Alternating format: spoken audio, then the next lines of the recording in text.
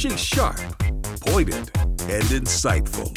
This is Stacy on the Right on American Family Radio and Urban Family Talk. The magic wand is common sense. It's experience. If you're going to be in charge of the world's most powerful nation and economy, how about have done a little something before becoming the leader of the free world? I don't know. Doesn't seem that novel. How about if you're going to create jobs, wouldn't it help if you actually have created jobs in the past? I hear brilliant guys like Joe Biden. The government has failed you. Government has failed you. I go, wait a second. Joe, I actually agree with you. Government has failed them. The problem is, Joe, you've been in government for almost 50 years. If government failed you, maybe you're the problem. And now, Stacy Washington. Well, that bit of smoke and hot fire was Don Jr. behind the podium for his father last night for the campaign launch. And I got to tell you, I knew it was going to be great. I knew that the people were not camped out for nothing. And boy, was I not disappointed. It was a fun night. Melania showed up in this yellow outfit, this like jumpsuit that was like something out of I've never seen before. And it just kept on going from there. It just kept moving. And so it was so exciting. It was a lot of different things. The president surprised me in the detail that he went into. And we have a little bit of audio for you where he actually goes into his financial statement. He brought it up on stage with him. He brings it out. He starts reading from it. And, you know, previously on this show, we have reported that the president had suffered a little bit financially by becoming the president because certain businesses didn't want to do business with him anymore. And so his company was experiencing a little bit of a contraction. And since that report, I just hadn't thought any more of it. I knew it was a sacrifice that the president made willingly. He did that knowingly. He knew that it could jeopardize his business. He did it anyway. But he actually shares with all of us the details of like what he's working with right now. And it's impressive. Now, remember, on this program, obviously we respect capitalism. We feel it's the only free market system, the only system of private contractual relationships between individuals and corporations and the like, and even governments, that yields the most opportunity for individual prosperity and for us to actually receive the fruit of our labor and to grow the fruit of our labor and to be responsible for it. But money isn't everything. And so it's not that money is the root of all evil. It's the love and worship of money that is the root of all evil. So we recognize money for what it is. It's a tool. And it is also compensation for labor, for your time, your creativity, your energy, everything like that. But it's not, being a Christian doesn't mean we can't recognize when someone's successful or that we can't respect that success and use it as a predicate for what could happen in the future. It is a hallmark of individuals who are successful that they usually go on to continue to be successful.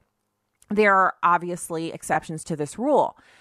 So it's just a fascinating glimpse into the inner workings of the president, because even though he's the president, commander-in-chief of the U.S. Armed Forces, CEO of this country, he's also still a businessman. And while he's not actively managing his corporation, his sons are, and they're keeping him apprised of what's going on. And the bottom line for Trump, the company, is the bottom line for Trump, the man, the husband, the father, and ultimately the president of the United States, at least for the next 18 months or so, and possibly for the next 4 years after that. So today on the program, welcome Stacy Washington, host of Stacy on the Right here on American Family Radio and Urban Family Talk.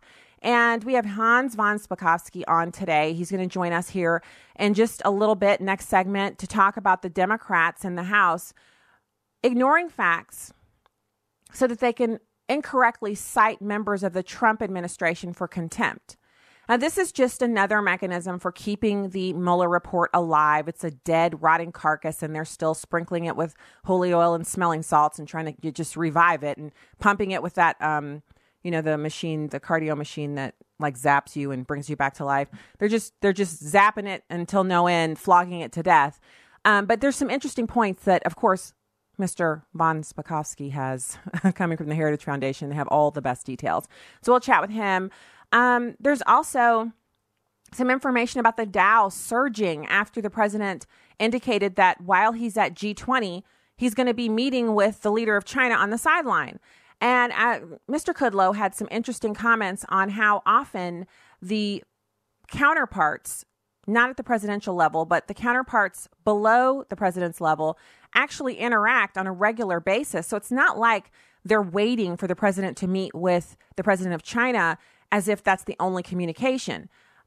Maybe the media would have us to think that, but that's not the case. So there's two issues I want to dive into today. Bella Thorne, who, if you don't know who she is, welcome to the crew. I didn't know who she was until I saw that Whoopi Goldberg was trending on Twitter. And she's had some health issues. So I immediately clicked through because I thought the worst and was pleasantly surprised to see, because even though I disagree with Whoopi Goldberg on so much, I don't wish her ill. I don't want anything to happen to her. I mean, come on.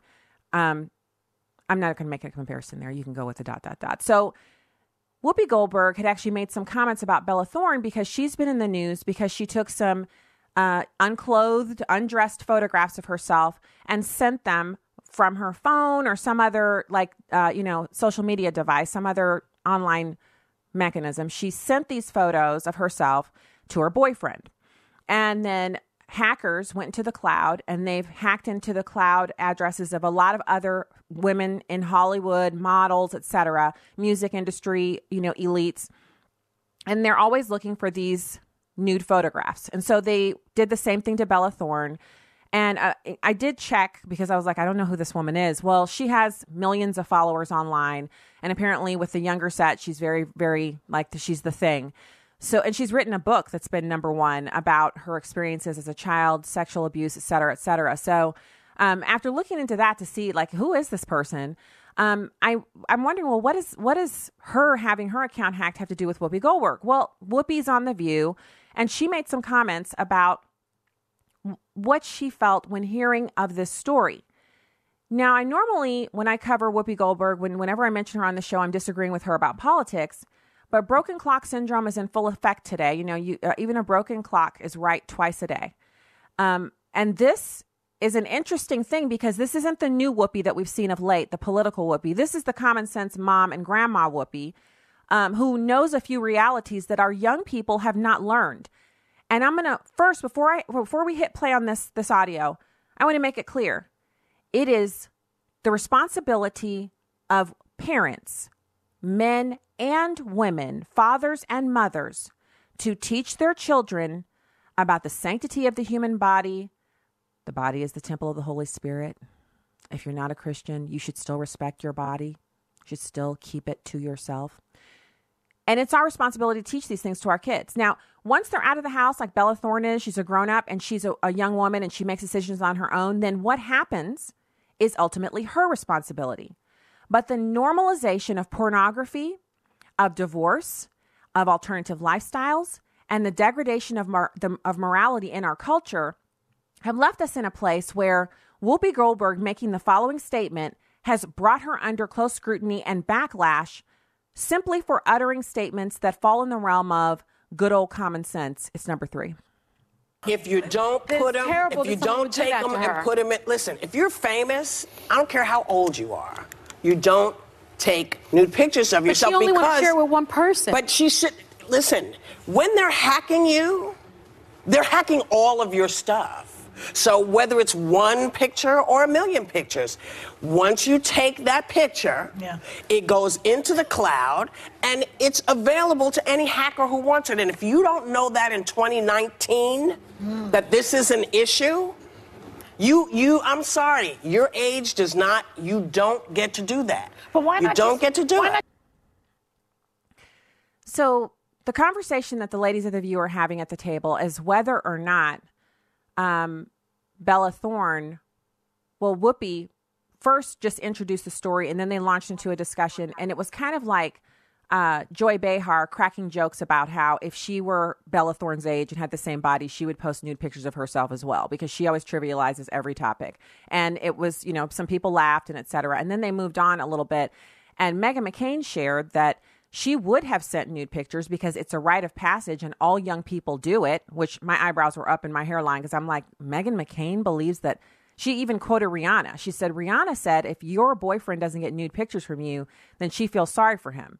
This is the culture our kids are swimming in. Okay. So, and to act as if this isn't what they're facing, that your son, if you have a teenage son, you ought to know girls have already sent nude pictures of themselves to him, unless he's in a very, very closed off environment. That's happening. That is happening. And I know I have a teenage son. Ding, ding, ding. And if you have daughters, you need to know that they're under pressure from the boys in their environment to do it. And with Rihanna making statements like that, and that information, when she says something like that, that goes straight into the same way we get all of our stuff from, if you like Fox News or if you like One America News or you love AFR, and when we issue news, you get it right away. They get that news, that kind of, it's an announcement. It's basically a pressure point for kids. Rihanna says every boyfriend should get these, not husbands, boyfriends. And it's a whole nother conversation that segments of information we've covered before, and we will delve into again about how it is. Imagine how many problems you avoid if you save sex until the marriage bed. That means you're saving any pictures too. And if you are married to the person, you don't need to send them pictures. So, and I saw excuses. Well, it's, we have long distance relationships, but are you married? And she made the point that if you put it in your phone, it goes into the cloud. If it goes into the cloud, anyone can hack into it. So you're basically saying, I'm going to put this out there and roll the dice and hope I don't get hacked. The common sense aspect of this is that Whoopi Goldberg made a statement that 10 years ago, nobody would have really disagreed with. It wasn't a woman's right to take nude pictures of herself and send them up into a cloud that she doesn't control. Joy Behar even said, well, you need to take the pictures, so why don't you just take the picture, print it out, put it in a frame, and give it to the boyfriend? And then Whoopi Goldberg pointed out that someone has to print the picture out for you. They keep a copy, and you get a copy. So there really isn't a way, unless you do photography at home, you develop your own images, and even then, you're still giving it to someone who can turn on you and share it with the world. So the issue here is people are trying to find a way around, basically a way to sin that doesn't expose them to the ramifications of what they've done. And there isn't a way. And I disagree with the idea that when Whoopi Goldberg makes the statement, people are saying, well, she's victim shaming. No, she's not. She's telling everybody else who hasn't made this mistake, look over here. This is what can happen to you. Don't do it. But also, she says if you don't upload them to the cloud, if you don't take them, then you don't have that chance of being hacked. That's true. But there's something deeper there that has to be switched on in a person. And that is a respect for themselves that says they don't need pictures of themselves naked in order to win or maintain the affection of their significant other. Purity from both sides mandates that one would respect the other. The man would respect the woman so much that he would say, I hope you're not planning on sending me any nude pictures because I don't want those from you. I want to protect you. I want to protect what we have. You see? So it's both sides. It's the man and the woman, the boys and the girls. It's the parents not teaching these kids what they need to know, ignoring social media, ignoring the impact of this culture that our kids are inside of. We are not inside it, but they are. And as much as we try to insulate them and protect them, if we're not arming them up and gearing them up for what is out there, then they are susceptible to this. And no one's perfect. Kids are going to make mistakes. But this is one that we can actually insulate our kids from by teaching them that marriage is the place for sexuality. And you are going to hear, now that I've said that, every time you hear me say something like that, you're going to see online, people will tell you, oh yeah, she's pie in the sky. She's Pollyanna. I've been told that on Headline News on the Dr. Drew Show. This black psychologist, who admittedly is a very nice person, she's super, said I was Pollyanna because I believe in these kinds of really just respectful ideas towards ourselves. I'm not Pollyanna. I'm Stacy, and I believe what the Word of God says, and I know that His Word is true. And when we operate in obedience and teach it to our children, it doesn't return void. This was avoidable for Bella Thorne, and she shouldn't be crying and angry at Whoopi Goldberg for telling the truth. When we get back, we have Hans von Spakovsky. Stay there. Here's Walker Wildman for Redeem Clean laundry products. Not only do you get a great product and you get to obviously clean your clothes, get the stains out and use a multi-surface cleaner to clean your countertops and use the dryer sheets. You're doing all of this and the money's going to support the work of American Family Association. Redeem Clean laundry products were developed by AFA supporters Len Ingram and Jim Duncan to assist in funding the mission of the American Family Association. Redeem Clean products work as well as or better than other products on the market. They're environmentally safe, biodegradable, and they're made right here in the United States. The great thing about Redeem Clean is not only is the product great, but it goes to support a great cause, and that is the work of American Family Association. For clean laundry and a cleaner society, it's Redeem Clean. Visit redeemclean.afastore.net. Hi, I'm Crawford Loritz with a Legacy Moment. I once asked the president of a very large, complex organization, how do you keep it all together? How do you stay on top of all of this? He looked at me and said, Crawford, the weight is too much for me to carry. That's why I have to give it all to Him. He said, if I take my eyes off the Lord, I would be crushed by the load. It's sobering to remember that God doesn't give us merely difficult tasks. No, God gives us impossible assignments. Solomon was very much aware of that when he was installed as king. Can you imagine filling Papa David's shoes? Listen to Solomon's words in 1 Kings chapter 3, verses 7 through 9. And now, O Lord my God, thou hast made thy servant king in place of my father David. Yet I am but a child. I do not know how to go out or come in. And thy servant is in the midst of thy people, which thou hast chosen, a great people who cannot be numbered or counted for multitude. So give thy servant an understanding heart to judge thy people, to discern between good and evil. For who is able to judge this great people of thine? Solomon expressed several things in this prayer. First, he admitted, God, I'm inexperienced. I don't know what I'm doing. Then there was a general acknowledgement of the enormity of the responsibility. This is a great people with a great heritage, and I'm out of my element. And finally, and this really was the essence of his cry to God, God, I need wisdom. Will you give me what I need? Well, here's what I want you to remember today. God loves it when we're completely dependent on Him. What makes us competent to lead is the realization that we desperately need God. Crawford Loritz is senior pastor of Fellowship Bible Church in suburban Atlanta, Georgia. For more information, go to livingalegacy.org.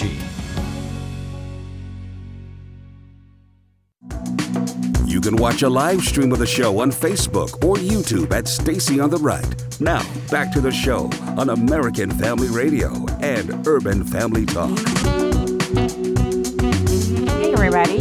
Welcome back to the program. Thank you so much for being with us today. You can find out more at stacyontheright.com and afr.net, and of course, our news site at onenewsnow.com. It's my pleasure to welcome Hans von Spakovsky. He's the manager of the Election Law Reform Initiative at the Heritage Foundation. Hey, thanks for joining the show today. Sure, thanks for having me back. Yeah, it's good to talk to you again. So I'm really interested to hear what you have to say about this whole you're in contempt. Like, remember when Oprah gave the cars away to the audience and she was like, you get a car. The Democrats are like, you're in contempt. It's like senseless.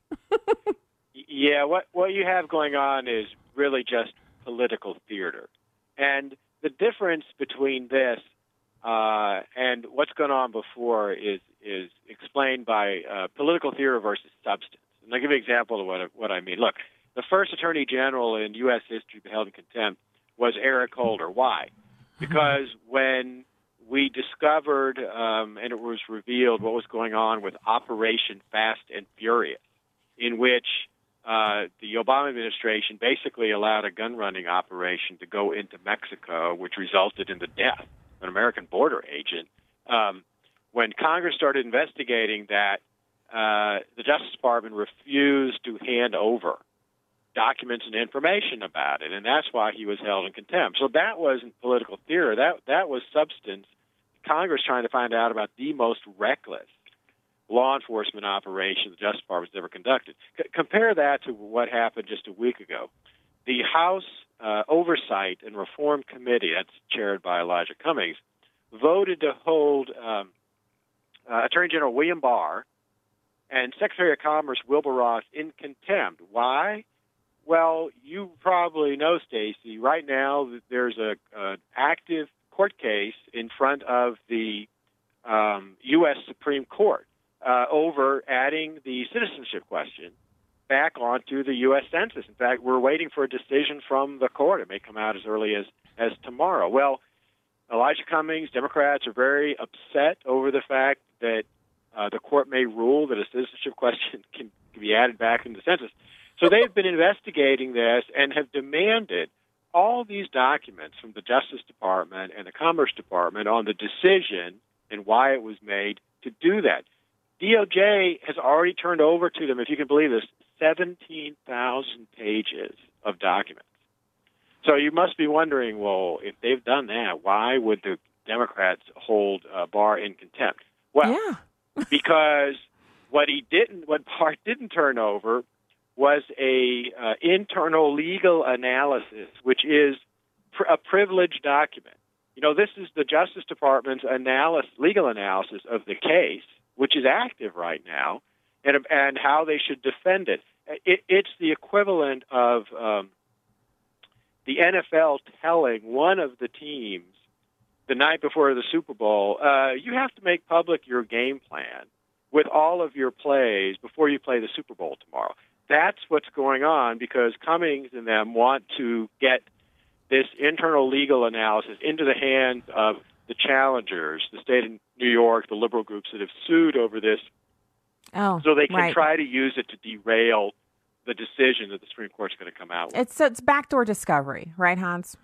Yeah. Backdoor. I mean, it's totally unreasonable for them to demand a document like that is a privileged document. But by the way, the plaintiffs in the lawsuit that's before the Supreme Court, they tried to get this document in the court case, and a federal judge said, hey, you're not entitled to this.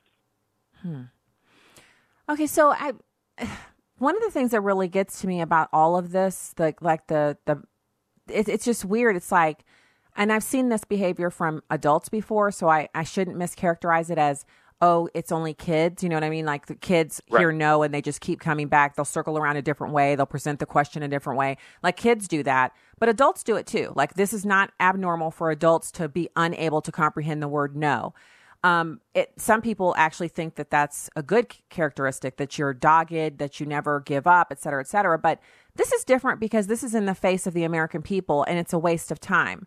The census question, as I understand it, has already been asked before in two different kinds of ways. One was on an actual census until it was removed. And then it was also asked they have a long form questionnaire that the census takers do that a much smaller cohort of the population takes. And the census question was on that longer form. So fewer people took it, but they answered it as a part of the long form questionnaire. So really, it's not an issue of it being racially motivated or anything untoward to add it back in. It just means that Democrats will lose representation if illegal aliens decide not to answer the question and don't take the census.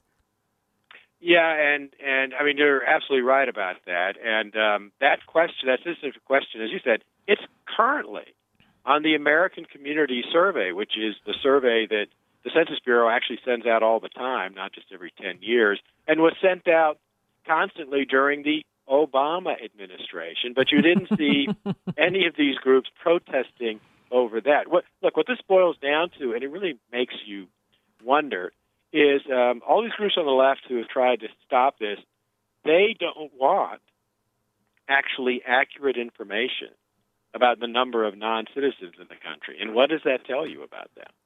Well, I'll tell you what it tells me. So we covered a story that I caught over at One American News Now that they were talking about during the Obama administration. He actually told the IRS to stop sending. There's like an automatic hit back that happens when an employee submits their tax return and their information doesn't match the tax ID number, the Social Security number or whatever. So what happens is, in addition to dinging the actual person and letting them know that there's a problem with their return, they will ding their employer, and the IRS lets the employer know this person is working for you, but their tax ID number doesn't match their identification. And then that makes the employer, someone from HR will call you in and say, why doesn't your information match? Because this is now a problem for us. We need you to update your information, or the person might end up getting fired, right? Well, during the Obama administration, they stopped that. So now the Trump administration has restarted that engine back up, and they're doing it. And they're saying the first go round netted 49 million mismatches. So obviously some of those are Americans who have improperly filed their taxes. They don't know their tax ID number, or they're changing their identity and they haven't changed their tax information. But that's a minuscule number. The majority of that 49 million is going to be people who are in the country illegally from whatever reason, whether their visa overstays or whatever they are. They're in the country illegally and they're borrowing someone else's tax ID number. 40 million? Let's just give 9 million to the wind. 40 million? We've been told 11 million for the past 20 years. That's why they don't want the census question. Oh, look, I completely agree with you. And yeah, the official numbers are 11 to 12 million, but you know there are other estimates from other folks who say it could be as much as twice that, if not more. And one way for us to finally figure that out is for that citizenship question to be returned to the census. And by the way, the media has painted this as if this is something nefarious and unprecedented. The first time there was a citizenship question on the United States Census was in 1820, based on the recommendation of that notorious conservative, Thomas Jefferson. So, I mean, it's funny because it's so weird, but what are the chances? Just give me the dirty, Hans. I got to know, because you would know. What are the chances that we see some kind of weird split on the Supreme Court and they actually side with the Democrats and kind of invalidate the ability of the U.S. government to determine how many people are here who aren't citizens of this country? I actually think, look, it's dangerous to predict the Supreme Court, but yeah. I was actually there for the oral arguments in April when the case was before the Supreme Court. And based on the questioning, I think this is going to be one of those cases where we see a 5-4 split. I think the government is actually going to win this. I think it's going to be the 5 conservatives versus the 4 liberals saying, yes, the government can ask a citizenship question on the U.S. Census. That's kind of how I feel about it. Obviously I wasn't there, but I did listen to a little bit of, how they put the oral arguments on the SCOTUS blog. And so I listened to a little bit, and I thought they sounded as if they were kind of incredulous that they even had to hear it. But that brings me to another question that's it's tangential to this, but I just keep wondering, and you are an attorney and you do go before the Supreme Court. Why are they punting these cases about the, like the last case was about Sweet Cakes by Melissa, and she'd been fined $135,000. And instead of hearing her case, they kicked it back to the lower court and had them reconsider it in light of the Colorado Phillips case. Yes, the right. Jack Phillips case. No, look, this was not a loss for the bakers, because in essence what the court did is they were telling the Colorado court, you need to reconsider your decision, and you need to follow the decision that we, the Supreme Court, issued in that Colorado case. And I can tell you what that means is that they're basically telling the Oregon court, you'd better reverse your decision, which found against the bakers, because by doing that, Colorado, in essence, was thumbing its nose at the Supreme Court and not following that prior Colorado decision. Here's what will happen. If in the reconsideration the Colorado court doesn't do that, if they don't reverse their decision and instead uphold the finding against and the fine against the baker, then the case will come back to the Supreme Court, and this time the Supreme Court will take it and they will overturn it. But they're basically giving the court in Oregon the chance to correct the mistake that it made in finding against the bakers. Okay. So I get that, but the issue that I have is because I'm kind of more on the side of the lay person, which is the business owner. She's been fined $135,000, and if I'm not mistaken, they've gone out of business. So they have gone out of business. All the costs of fighting the state drove them out of business, and it's pretty clear if you look at actually the evidence in the case that that's what the very biased, very partisan state government officials in Oregon, that's what they wanted to do. They wanted to drive these people out of business. So would there be any recourse for them, or do they have to begin a whole new lawsuit to try to basically sue civilly the state government, the officials individually, what have you, to try to recoup some of their losses? No, that would be a whole separate lawsuit, and that would be very tough to win. I think the main thing they hopefully will get is a reversal of what these government officials did. They should move their business to Missouri because all of us would use their stuff and we would help them get back on their feet. I mean, I'm just saying, we're in the Midwest. You know how we are down here. Like we're just regular folk. We buy cake, we eat it. We don't try to force people to do stuff they don't want to do. They could make it here, and the cost of living is probably cheaper. So in addition to going back to this Trump cabinet members in contempt, there was some joking around about the jail in the basement of the House. And, Nancy made these comments. It was basically to up her cool factor. She knows where the jail is. We have a jail. But what is the likelihood of any actual repercussion coming to these Trump administration officials who are being found in contempt? Because Eric Holder didn't seem any damage or worse for the wear because of his. No, look, when the House holds a government official in contempt, they basically have three options of what they can do. They can refer the contempt citation to the Justice Department. And the Justice Department has the ability to go, under federal law, to go to a grand jury and get the grand jury to indict the person, and you can be jailed for up to a year, and you can be fined for not giving Congress, whatever documents it wants.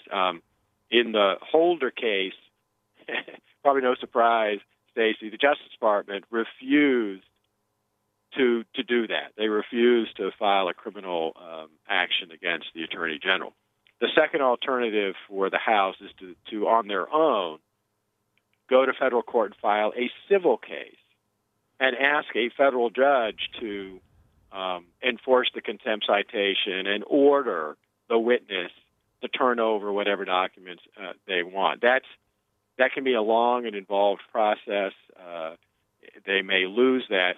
The third option, and this is what they were joking about, although I guess we don't know how much of a joke it is it's recognized that Congress has what's called inherent contempt authority. And there are instances in our prior history where the Sergeant of Arms of the House, for example, was directed to seize and detain a witness who refused to answer questions or provide documents that Congress wanted, and to be held in a jail cell in the House until they cooperated and gave the House what it wanted. But that's only been done a couple of times in our entire history, and the last time it was done in Congress was about 100 years ago. Oh, okay. Okay, so no chance of that. And it has to go through these remedies have to go through the DOJ, which is currently controlled by AG Barr. Yeah, well, the criminal case does. A civil case wouldn't go through DOJ. That would just be the House of Representatives itself filing a lawsuit in federal court and asking a court to enforce it. So they go to one of their friendly courts and get that done. Right. What's the chance of them doing that? I don't know. Right now, it's only the committee that has voted to hold Barr and them in contempt. You would have to go to the full House for a vote. And I wonder if the Supreme Court comes back with a decision tomorrow or Monday, those are the next 2 days where they'll release it. If they come back with a decision saying, well, the government has the power to do this, that might, frankly, end the Democratic efforts on this, because I'm not sure there would be any real point in them going forward with it when the Supreme Court has settled the case. As always, Hans, we are so lucky to get you when you have time to be with us. It's always so informative, and we really appreciate your time. Hans von Spakovsky, manager of the Election Law Reform Initiative at the Heritage Foundation. Thank you, sir. Appreciate your time. Sure. Thanks for having me.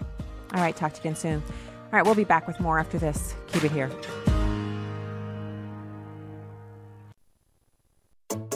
Have you ever found yourself so embarrassed in a situation that you couldn't even look a person in the eye?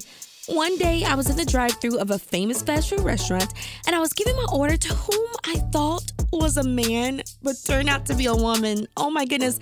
I found that out because I said yes, sir, and she quickly corrected me.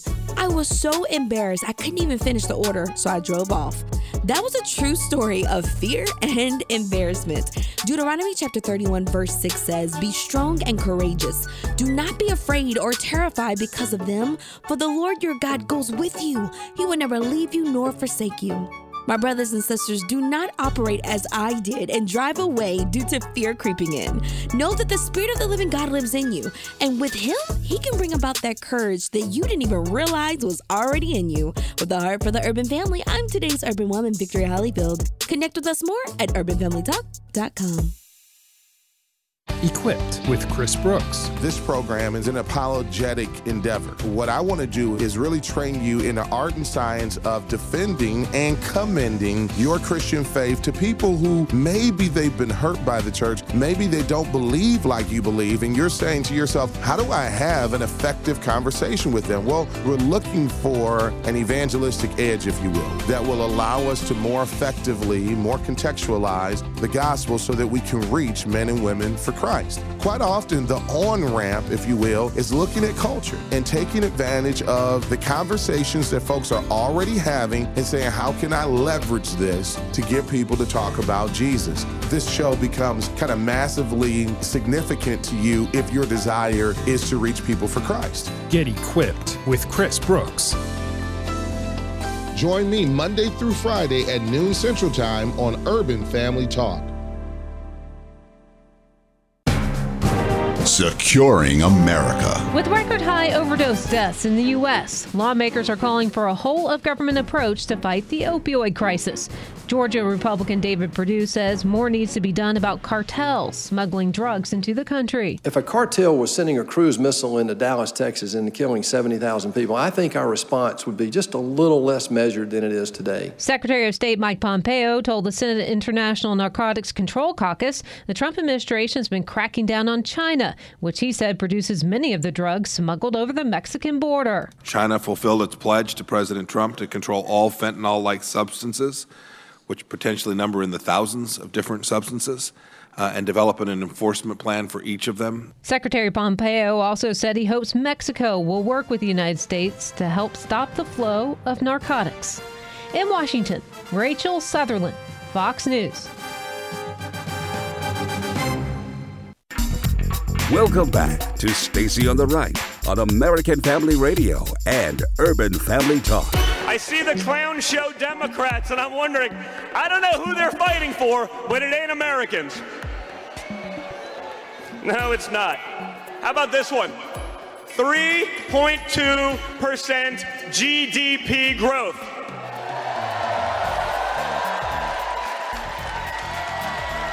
You guys remember back in 2016 when my father said, why can't we have 2%? Why can't we have 3%? Why can't we do better? And Obama comes up. Well, Donald, there's no magic wand for that, Donald. You can't just make it happen.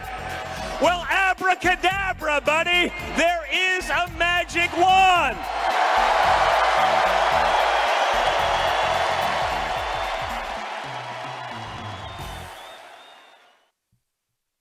I love that. I love that from Don Jr. He makes the point that we've made here on this show. I've played you that audio before of Obama acting as if there's just no way the economy could improve.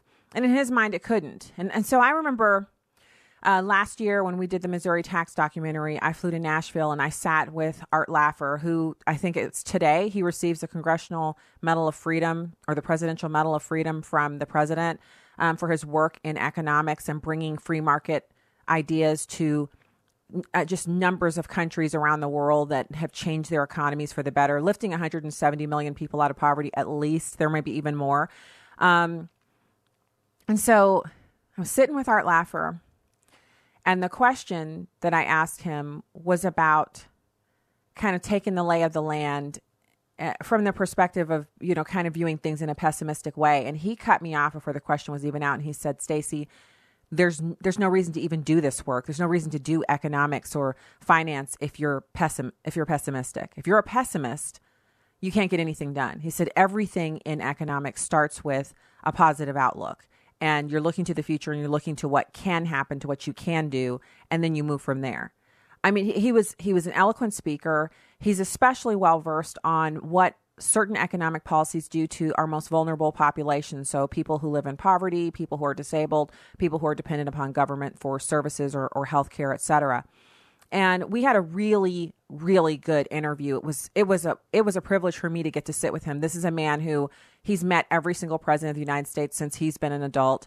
And he has notes all over his wall, handwritten notes from everybody from Al Gore and Bill Clinton to Donald Trump and Ronald Reagan. He's been around just for ages, and he's been doing great work the entire time.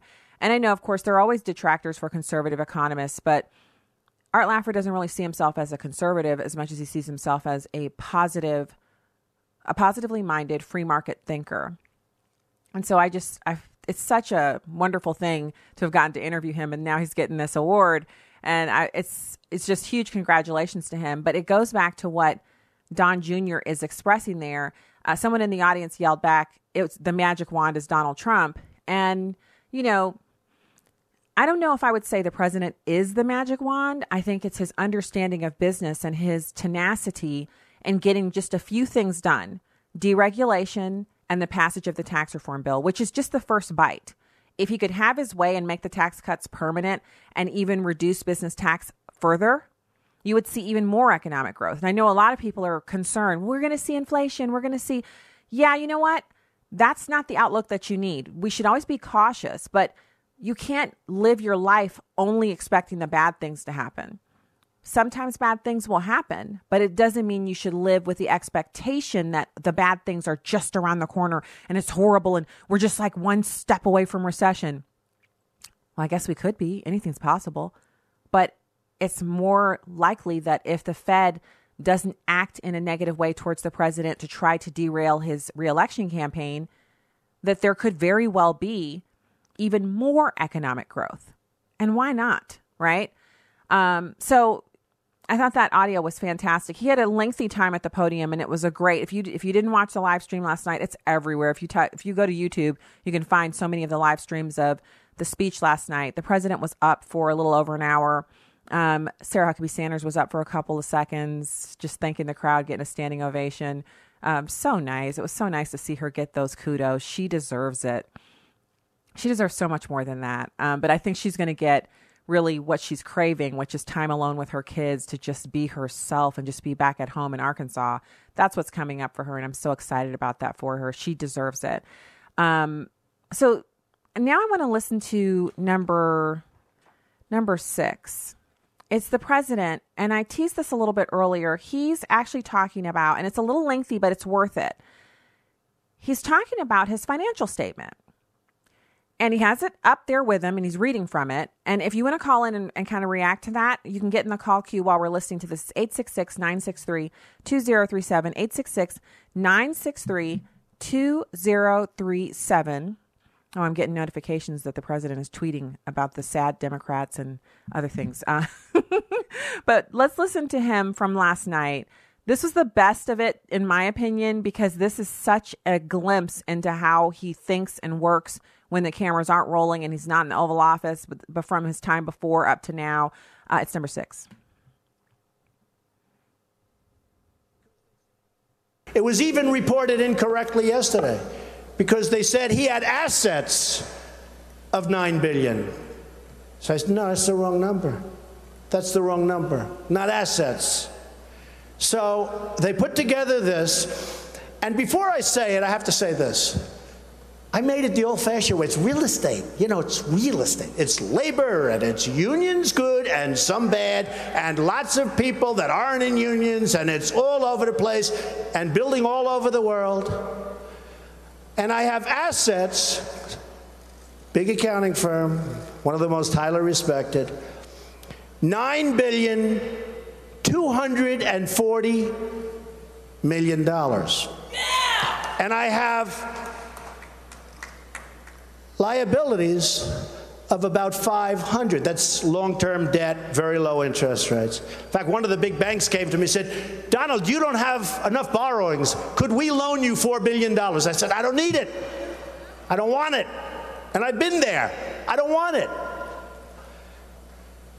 But in 2 seconds, they give me whatever I wanted. So I have a total net worth, and now with the increase, it'll be well over $10 billion. But here, a total net worth of $8 billion, net worth, not assets, not liability, a net worth after all debt, after all expenses, the greatest assets, Trump Tower, 1290 Avenue of the Americas, Bank of America building in San Francisco, 40 Wall Street, sometimes referred to as the Trump building, right opposite the New York City, many other places all over the world. So the total is $8,737,540,000. So he went on a little bit more, but I thought, so first of all, listen to him listing off those properties that are in major cities in America that have amazing values. Obviously, he has some liabilities. He has some loans. He's a businessman, but he also has an amazing balance sheet after you take out his liabilities. And so there's just something in me, and I think I've shared this with you before. It's something in me that really, I get a little rankled when I hear Lawrence Jones III. He's a good friend.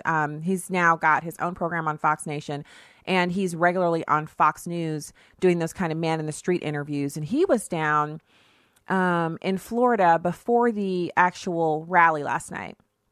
And he was doing man on the street interviews, asking people. I think he was also at the Joe Biden, the rally, and there were people outside protesting the president, and they had a Trump balloon, and they told Lawrence Jones, who happens to be permanently tanned, they told him to go back to Fox News and pick cotton, or go back to where he belonged in Kenya. That's Democrats yelling at a black man who's got a microphone with a Fox News, little holder on it. So much for the tolerance, right? Anyway, they were saying these racial things to him, and he was asking them individually. He said, why don't you support the president when he's a criminal? He deserves to be in jail.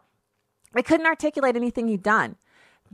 He didn't even ask them hard questions. He asked them the kind of questions you would ask a simpleton. And they couldn't even get their reasons for hating Donald Trump right, even though he put the ball in their court. They could have said anything. They could have rattled off a list of things that the president said or did that they didn't like, policies that they didn't like, but that's not it.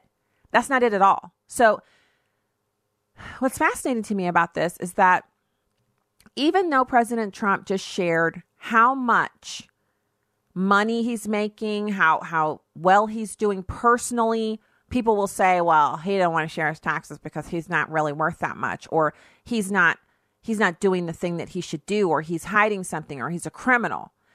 It's pretty clear that's not the case.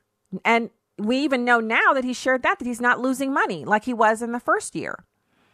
Now, I've read all the stories about how Trump Tower people don't want to live there anymore. It's not a Tony address like it was before. Where's the shock there in heavily liberal New York City and Manhattan? Manhattan is just chock to the brimming with liberals.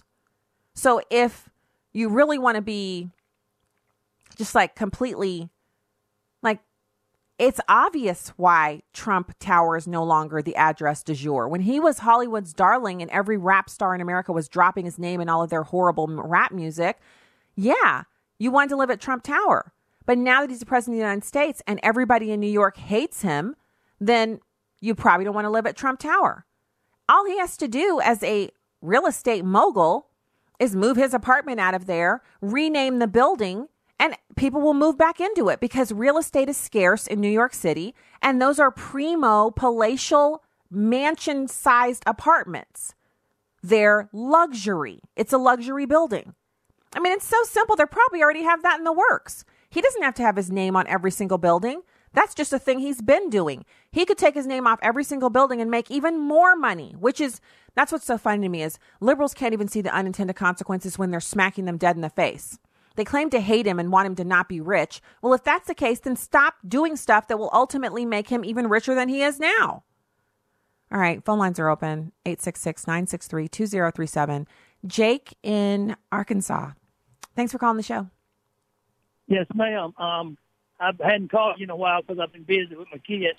But I like to tell you, I'm 62-year-old now, and I love the president. I have worked in companies that they shipped all my jobs to Mexico. And my last job, I worked there for 28 and a half years, and they outsourced everything and sent it to Mexico. And working people, we understand that the president doing a good job because we had a job, and if he'd have been in there 4, 5, 8 years ago before Obama got in there, I probably wouldn't have been able to retire. So I didn't get to retire. I got laid off 28 and a half years in a factory, and they send the job to Mexico. And people don't understand how I wear my Help Make America Great Again hat because I appreciate what he does.